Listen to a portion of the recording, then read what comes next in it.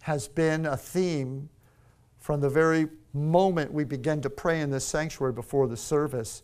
He's been speaking it to people. I know I heard it being echoed through Antonio, through his whole presentation, through the songs and through the words that God is speaking. God's grace is truly amazing. And in 1 Corinthians 15:10,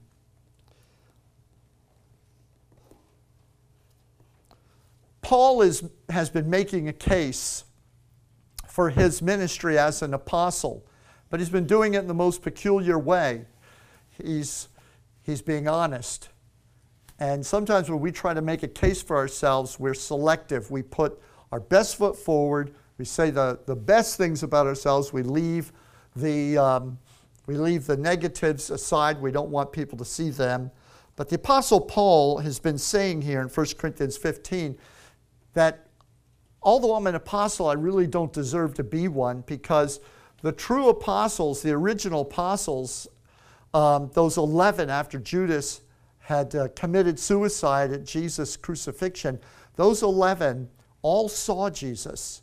They walked with him, and they saw him after he resurrected. He visited them, and that was a sign of their apostolic calling, was that they saw Jesus resurrected, and he spoke to them, and he commissioned them. And Paul says, I'm not worthy to be an apostle. I wasn't with them when all that was going on.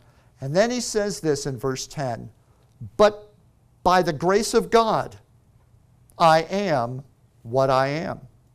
And his grace towards me was not in vain. On contrary, I worked harder than any of them, though it was not I, but the grace of God that is with me. The amazing grace of God that is with me is making me what I am. Paul wasn't saying, well, I am what I am. You just have to take me the way I am. That's the way God has to take me. And that's grace. No, he was saying, I am the man that grace is producing. I choose to be the person that grace sees me to be. God's amazing grace. Praise the Lord. So I was ministering recently this past week at a Celebrate Recovery meeting, leading in worship, and there's always testimonies there of these lives that had been broken and shattered, talk about how the Lord saved them. And I was sitting listening to these testimonies, some of them, and as I was listening to somebody talk about their life, my mind drifted off, and I thought about how easily lives are capsized in this turbulent world. And I drifted, and as I was thinking, and I thought about times in my life where I've seen great Christian leaders and shepherds of God's people fall terribly in adultery and sin, and publicly their weaknesses were spilled out for all of the congregation or the media to see. I remember back in the 80s where some of the great internationally known leaders were caught in sin. And it just had a shuddering effect upon Christians. And even when we see our own weaknesses, when we see and notice our own sins, though nobody else may see, we see ourselves sin and fall in sin, we stagger at that. We stagger and stumble seeing our own sin. And so I was just thinking about how fragile our faith and confidence is, because when we see those sins and weaknesses, they just kind of paralyze us. And then in my thought, it was like the Holy Spirit just opened up my mind, and this thought hit me. Our Heavenly Father sees everything about us all the time, 24 hours a day. He sees all those awful, rotten things that we think, those things we say that no one hears. He knows all the different sins and crimes and mistakes that we make in our imagination, even though we may not act them out in the world. He lives with that. He sees that in all of us. He doesn't tune into the news to find out what pastor backslid.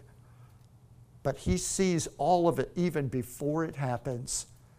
And when I saw that and I thought about that, I thought, how does God see all that and not become weak in the knees like we do when we see it? When we see those things, they have such an effect upon us. But what kind of effect does it have on God? Surely God does not see like people see. It's absolutely amazing. It's hard to see God's amazing grace through just a few of these little failures. And without wondering, how does God see all the faults in us and yet continue to be with us like He is this morning? It's because God sees us with the eyes of amazing grace. He looks at us through His amazing grace, His eyes of grace.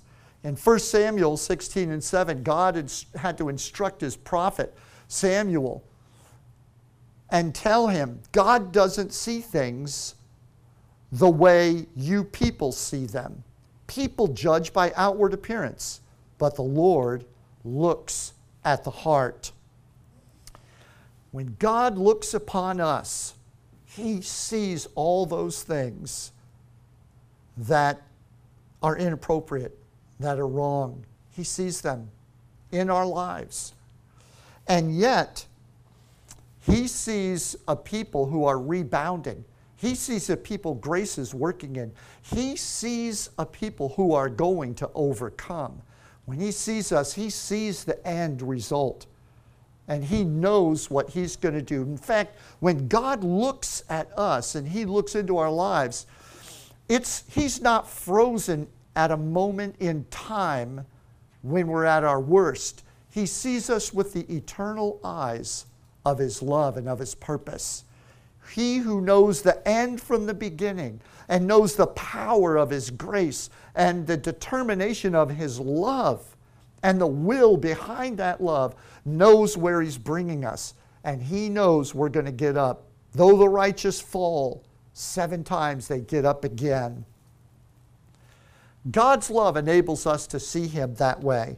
And really, think about it, God's love doesn't inject Him with tolerance like an opiate so that He can overlook our sin. God doesn't get up and take a fix of grace and it kind of makes His will weak so that He can deal with our shortcomings, our rebellion and sins.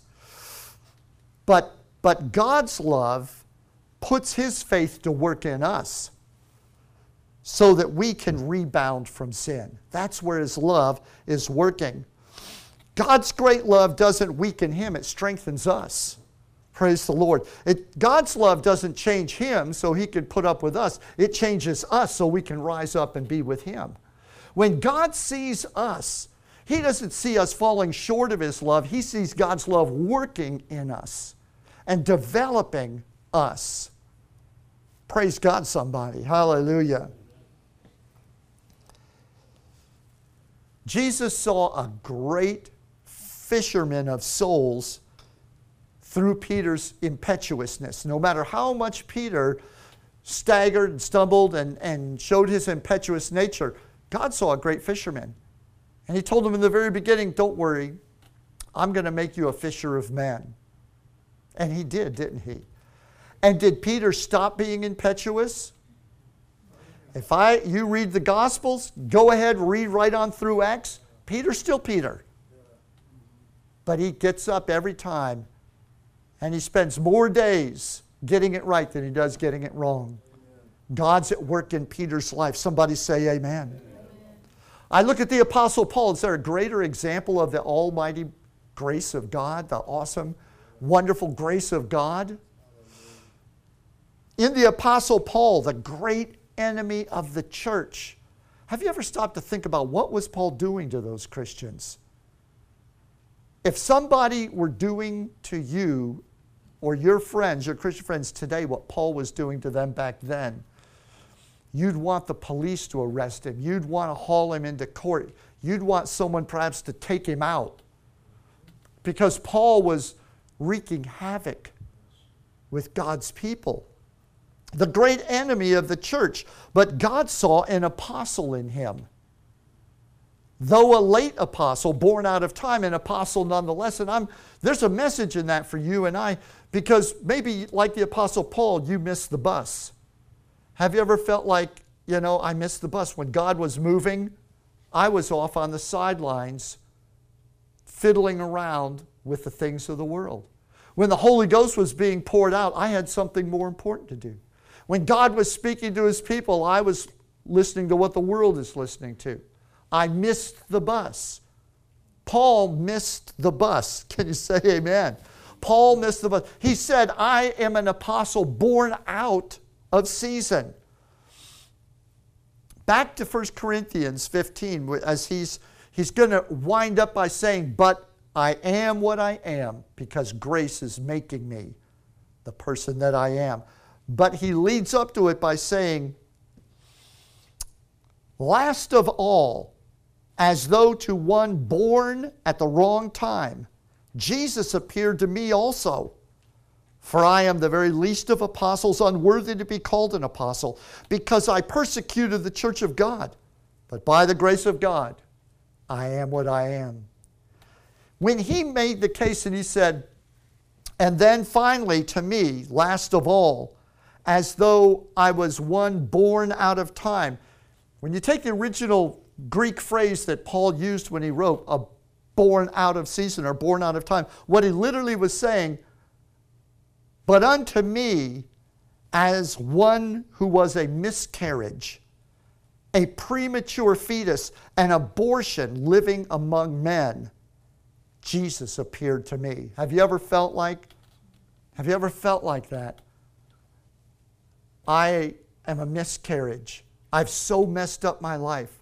When I'm at those meetings listening to those testimonies, I'm listening to people who have lived most of their lives as a miscarriage or as an abortion, living among men. And yet there they are, reaching up to the reaching down hand, believing that there's something more, believing that the transforming Savior, Jesus Christ, is doing something greater. That though they were disqualified, God has qualified them through his grace. Come on, somebody. Say, praise the Lord. The Apostle Paul said, I missed the bus. When people were coming to Jesus, I was running the other way. When the real apostles of Jesus Christ were receiving the Spirit, I was trying to kill them. But Jesus appeared to me. He's got some left for you. Let me tell you that again. Let me say that to you again. He hasn't given it all out. There's still plenty for you. You can be his man, his woman, born out of time. God's amazing grace can turn back, perhaps not the hands of time, but can turn back the effects of your foolishness. He can update you with a rebound, turn you around. God's amazing grace means that today is the day that the Lord has made. Doesn't matter what happened yesterday. When he saw the Apostle Paul, there was nobody more contrary to grace than Paul. He was the antithesis of grace. He was a man of works and believed you should pay when you fail at those works. But God saw in him an apostle of grace, and amazing grace wins its most ardent enemies. Praise the Lord. They can't be won by anyone else, but God will win them. Amen. Praise the Lord. And when he sees us choosing to be dependent upon Jesus, we're Americans. And we're proud of the fact that we love freedom. We're proud of the fact that that's in our national DNA. It's in our heritage. White, black, Asian, Hispanic. Doesn't matter where we came from. Doesn't matter by what path we have come here. Under the Constitution of the United States of America, though it's a man's document, it is amazingly the highest point among documents of governance for men that have ever been presented to people, because at least it says legally, though we haven't always lived up to it, that all citizens are given unalienable rights by their Father God, and our government is obligated to see and treat them as equal. Hallelujah. And so here we are in our country loving freedom. And we're kind of proud of that. You know, we love the fact we are free. But one of the occupational hazards of having American freedom is that along with it comes a sense of independence. I don't need anybody. And when you're looking at government and you're looking at the arm of flesh, it's okay to say that. I don't need anybody. But when you look at yourself before God, that spirit of independence can be a problem. We don't like to look dependent. It's called humbling yourself, and we don't like to humble ourselves. It's uncomfortable. Do you know how hard it is for people in church, even a church like ours, to get down on their knees and cry out to God? When's the last time you did it? Some of you, have you ever done it publicly? We don't like to display our dependence, but it's exactly where we need to go. It's exactly where we need to go. Because when I'm weak, then He is strong. That's what's amazing about His grace. His grace has come for those who know they're weak and will make themselves dependent upon Him. When He sees us choosing to be dependent on Jesus, He sees us claiming our heritage, our birthright. I am what I am by the grace of God. Nobody says that without humbling themselves. I am what I am by the grace of God because I failed at being what I am in my own power, not my own strength. In my own power, my own strength, I don't want to put myself forward. I don't want to be seen because I'm ashamed of what I am and what I've done. But what grace is making me, that woman, that man that grace is making me, I am clinging to that heritage. And when God sees us dependent upon Jesus, when He sees it, we are quick to go down on our knees. We are quick to back up and say, I give place to Jesus, rather than rushing in and saying, I'm going to solve this and I'm going to take care of this. When He sees that we are becoming what grace is producing, then what He sees when He looks at us, even though He sees all those falls and those shortcomings, He sees His Spirit working in us. He sees the Spirit of God. And you know, I've known pastors who have fallen, as they say, they use the term fallen from grace. I wish they'd find a better term, because they're really not falling from grace. In most of the cases, they're falling right into grace. They're falling from public reputation. They're falling from their habit of righteousness. Sin is sin. God doesn't change His mind about sin. Like I said, the love of God is not some opiate that He takes so that He can look at our sin. The love of God is an injection of His faith that He puts in us to transform us and to cause us to rebound when we do sin and make a mistake. Praise the Lord. And so when He sees us, He sees His Spirit working in us. Hallelujah. And that's why Paul said, I am what I am by the grace of God. The world that we live in today, in the year 2021, is being drawn into the valley of decision. Look up the valley of decision in your Bible sometime. The Bible prophesies a day when the world will begin to move into the valley of decision. The world today is moving into the valley of decision. The society in America is moving into the valley of decision. Grace and deception are pulling mankind in opposite directions. People are either being lifted up or they're being sucked under. Look at what's happening. Listen to people talk today. You can see what direction they're going. They're either being lifted up into amazing grace, or they're being sucked under into the darkness of deception. We are moving into the valley of decision.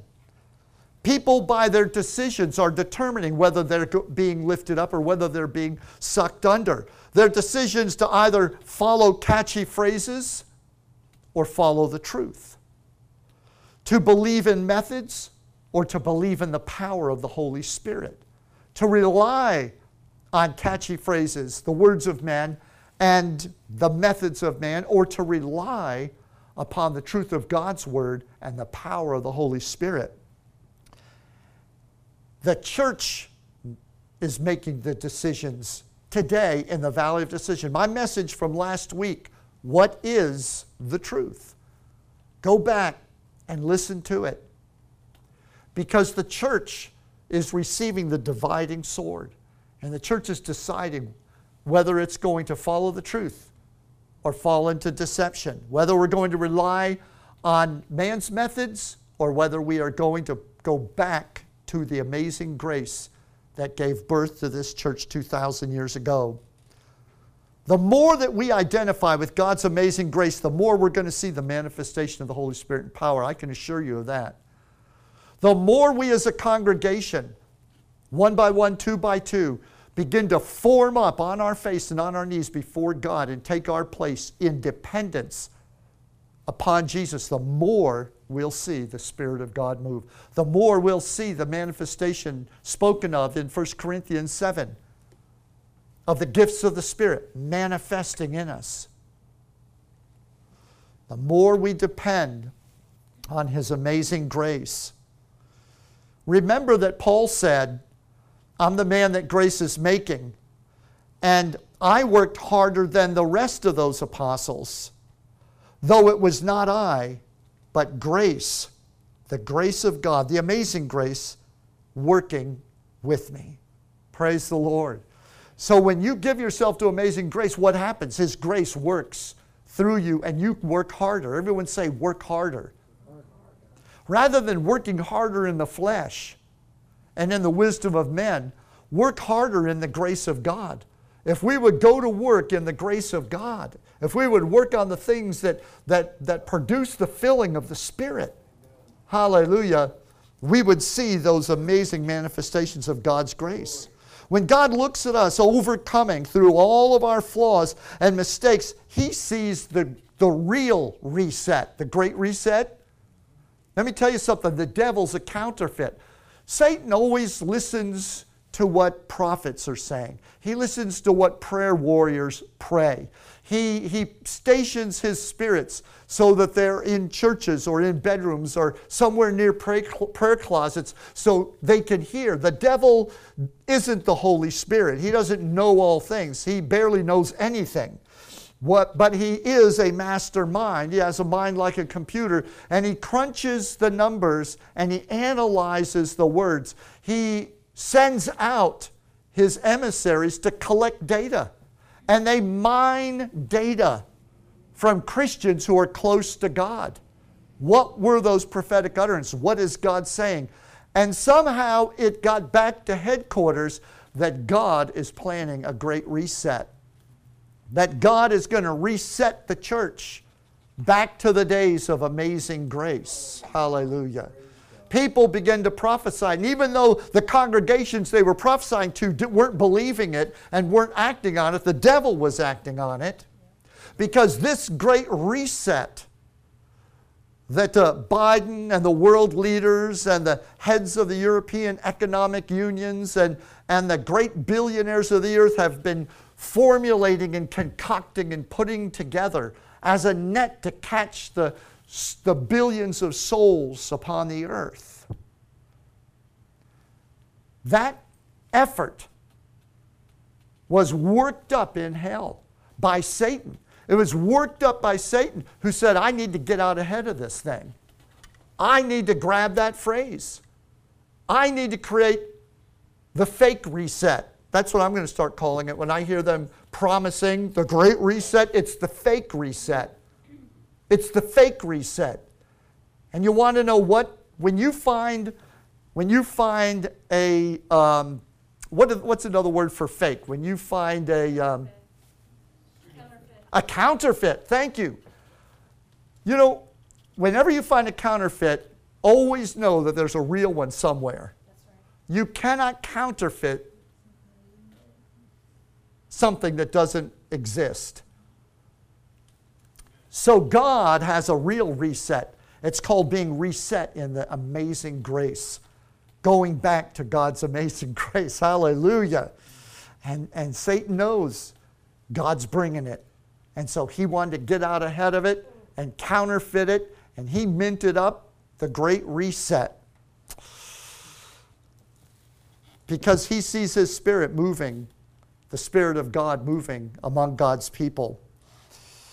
And Paul writes in 1 Corinthians 2, my message and my preaching were very plain. Rather than using clever and persuasive speeches, I relied on the power of the Holy Spirit.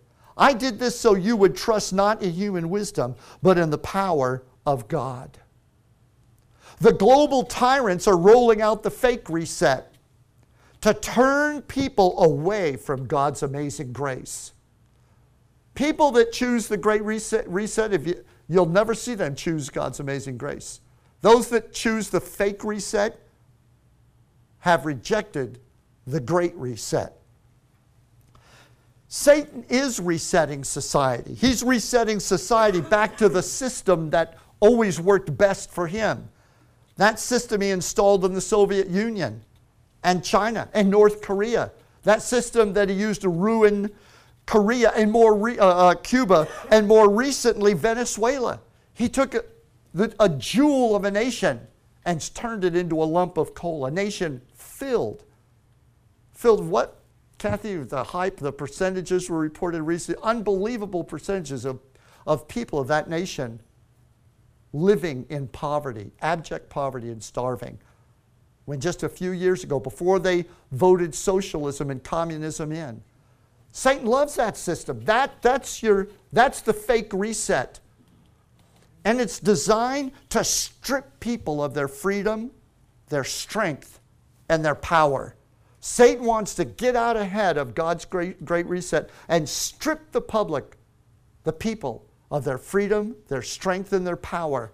So they'll be too oppressed, hopefully his plan, to hear the gospel. The great reset is with us. Let me say it again.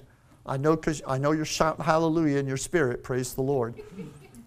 The great reset is with us. Amen. The great reset is with... The world doesn't have a great reset. They got a fake reset. It is time for the church to exalt the power of amazing grace once again and to offer America the opportunity to choose the true great reset over the fake reset. God is saying, I don't want you to let those guys, those tyrants, I don't want you to let them get away with a fake reset. You get out there and you offer the great reset, the real reset. The Bible says, and this is the last thing I'll say about it, and then we're going to make an altar and come before the Lord. The Bible says, where iniquity abounds, grace does much more abound. Hallelujah. Stand with me this morning. Zechariah prophesied, and he said, this is what the Lord is saying. It's not by strength, it's not by power, but by my Spirit, says the Lord who rules over all. As I said before, amazing grace is not permission to be less, it's God's power to be more. It's that rebounding Spirit of Jesus to wait upon the Lord and renew our strength. What does it mean to wait upon the Lord? To wait upon the Lord is not to sit in passivity, waiting for God to do something. It's to express through your weakness, your hunger, desperation, and desire for Jesus. Take your weakness and go to God with it. Take your mistakes, go to God with them. Take your shortcomings. Don't let the devil separate you. The Bible says, I'm persuaded that nothing can separate me from the love of God that's in Christ Jesus. Refocus on His love. Recapture the vision that Jesus loves you. And that means something. And go to Him. Run to Him. Wait upon Him. And even if you're weak, reach out and let love, let grace refill your heart. And let me tell you, your heart will outrun your undisciplined flesh. He'll give you an anointing and a power and a joy that will cause you to outrun your temptations. His amazing grace is where we trade our ashes for His beauty. Hallelujah. Where we get the oil of joy for mourning, the garment of praise for the spirit of heaviness. We get His rebound for our weakness. We get His vision for our lack of focus. How many of you are in a place where you're saying, I haven't really seen God in a long time. I haven't seen what He's doing. I don't see Him moving in our life. Come before Him. Like Antonia was saying, know that He is good. Take hold. Reach out. Even if you feel like you're reaching out in the darkness, reach out. That light, Jesus, is there. Hallelujah. His grace is amazing. Reach up and call His name, and the light will break through. Praise God. He will replace your lack of focus. He will restore your vision. He'll give you His vision.